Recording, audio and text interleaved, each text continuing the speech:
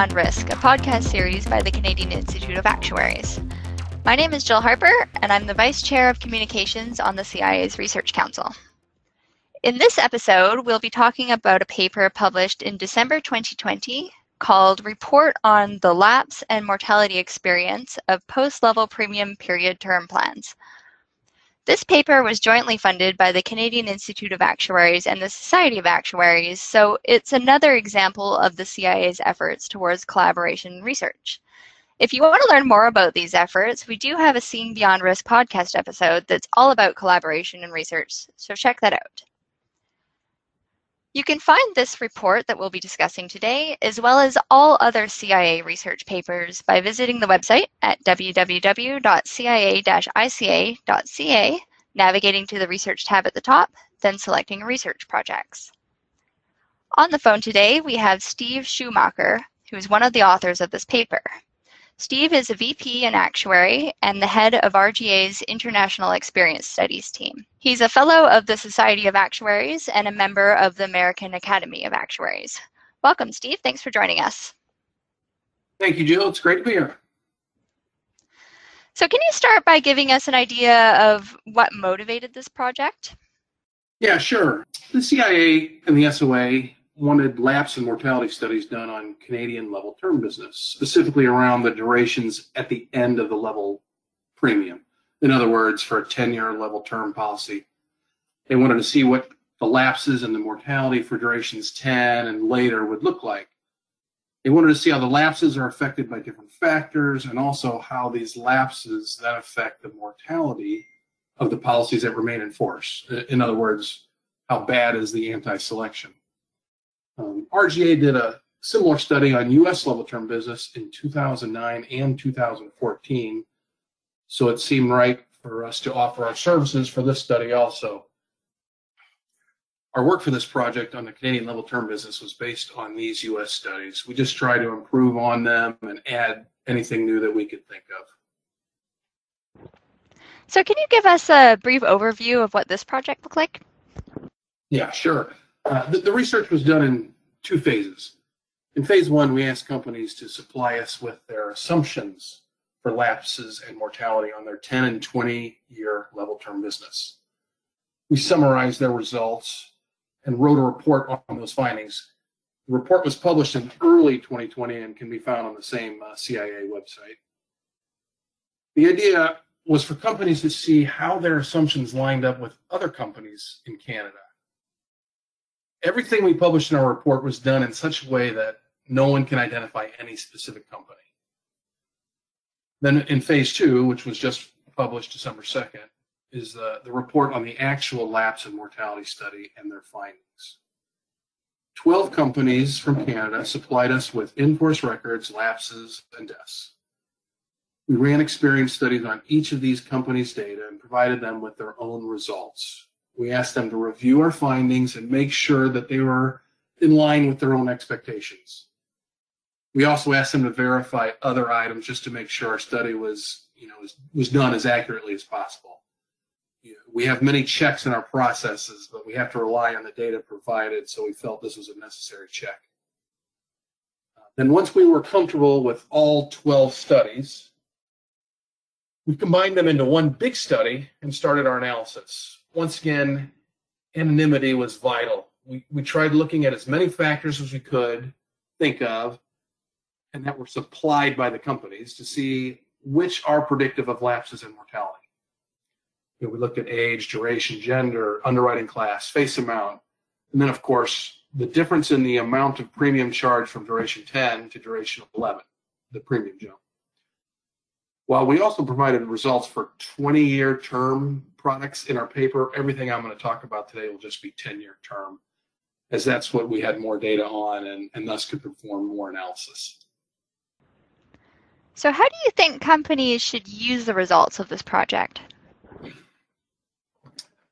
Well, the results from this project are provided to help companies get a better view of the variables impacting lapses and mortality for post-level term products on a broader scale. Of course, every company will have some differences, so it's important they do their own analysis to understand their business. But due to credibility issues, this report can also be used to fill in some of the gaps that companies may have in their experience. We hope these findings help raise some questions. Are we taking into account when lapses are actually occurring throughout the policy year? Are we considering all the key variables in our lapse and mortality assumptions? Are there any other variables that we have not yet analyzed but should? Could we improve our current assumptions?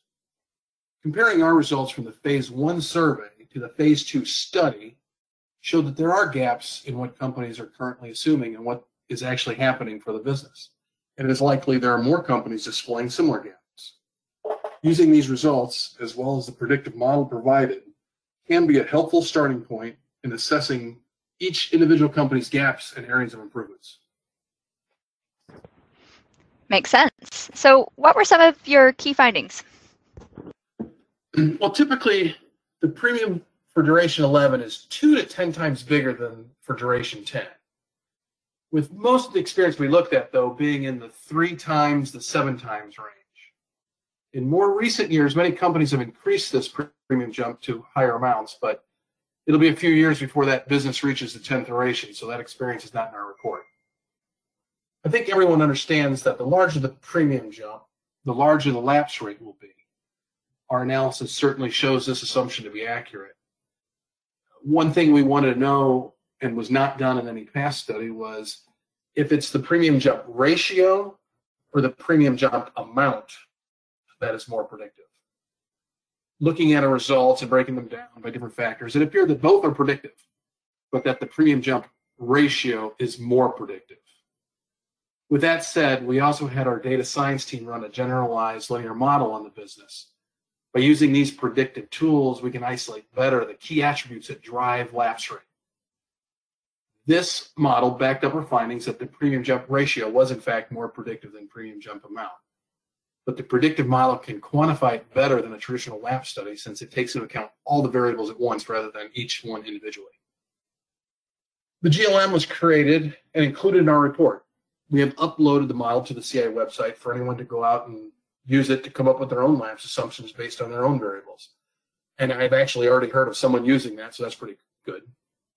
I would also like to say, as a word of caution on using the model, everyone should be very careful and should limit their usage of it.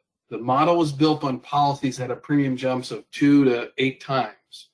I would not recommend using it for premium jumps outside of this range. Yeah, good point. So was there anything that you encountered that was particularly surprising? Yeah, I don't know if this was a total surprise to us, but it could be to some companies out there. Anti-selection will cause the mortality to deteriorate after the high lapses from the premium jump. The question is how much and when does this deterioration take place? When looking at the assumptions that the companies supplied us for phase 1, we noticed that some companies were assuming mortality deterioration started in duration 11, but it peaked in duration 12.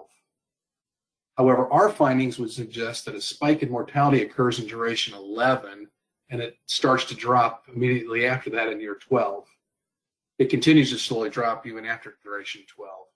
I think this could be due to the methods used to estimate the mortality and when the lapses actually occur. Regardless, such findings could be critical to assumptions set by these companies. So what do you mean when you say when the lapses actually occur? Well, the shock lapses definitely hit big at the end of the 10th duration, right before the premium jump, which implies there would be anti-selection and mortality deterioration in duration 11, which we see almost immediately.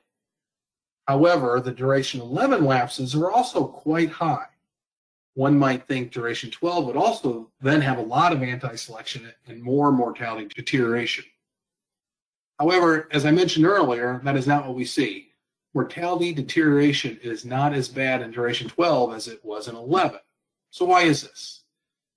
We think it's because the lapses occurring in duration 11 are primarily occurring within the first 1, 2, 3 months of the year. Therefore, the anti-selection is still occurring in duration 11, which is adding to the mortality deterioration for that year rather than duration 12. This is shown clearly within our results, and it indicates the need for companies to analyze when each month's lapses are actually occurring within a policy duration when developing their own mortality assumptions. So wouldn't this cause any other issues? Yeah, it could. I would suggest to any pricing actuary that they take a close look at the month of their lapses, especially in duration 11. For example, let's assume there's a 60% lapse rate in duration 10. One might then make the assumption that they will get premiums paid on 40% of their policies for duration 11. And remember, these duration 11 premiums are quite a bit larger than duration 10, so it's a lot of premium we're talking about here. What will more likely happen is that the vast majority of the duration 11 lapses will actually occur in the first 2 or 3 months. Because the duration 11 lapse rate might be 40 or 50%, close to half of that expected duration premium will not actually come in. And that could really change the way products are priced. No kidding. So what do you think the next steps are in this area of research? Well, almost every policy we looked at had a premium jump that jumped to a new level premium. In other words, a 10-year term would have a jump in premium to a new level premium for durations 11 through 20.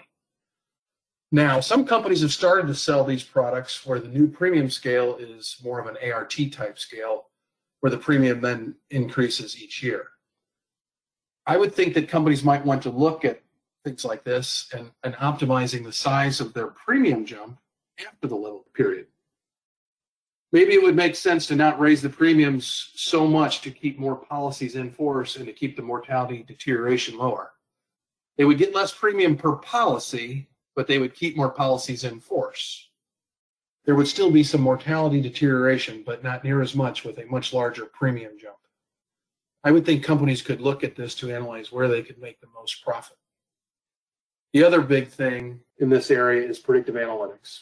We have provided a model that can be used for lapses on level term business, but I would expect companies to start using this type of analytics much more if they haven't already. They can use more company-specific variables to study things like who sold the product, underwriting classifications, region, or anything they can think of to help them price things better. Makes sense. Well, thank you for joining us today, Steve, and sharing your insights. It was lovely to chat with you. Thank you. It was my pleasure. So as a reminder, if you want to learn more about this project or any other CIA research project, you can do so by visiting the website at www.cia-ica.ca, selecting the research tab at the top, then choosing research projects. Within this research tab, you can also find a link to share your research ideas if you have any ideas, comments, or suggestions that you wish to share about CIA research. We always appreciate your feedback, so please don't hesitate if you've got anything to share. My name is Jill Harper, and thank you for tuning in to this episode of Seeing Beyond Risk.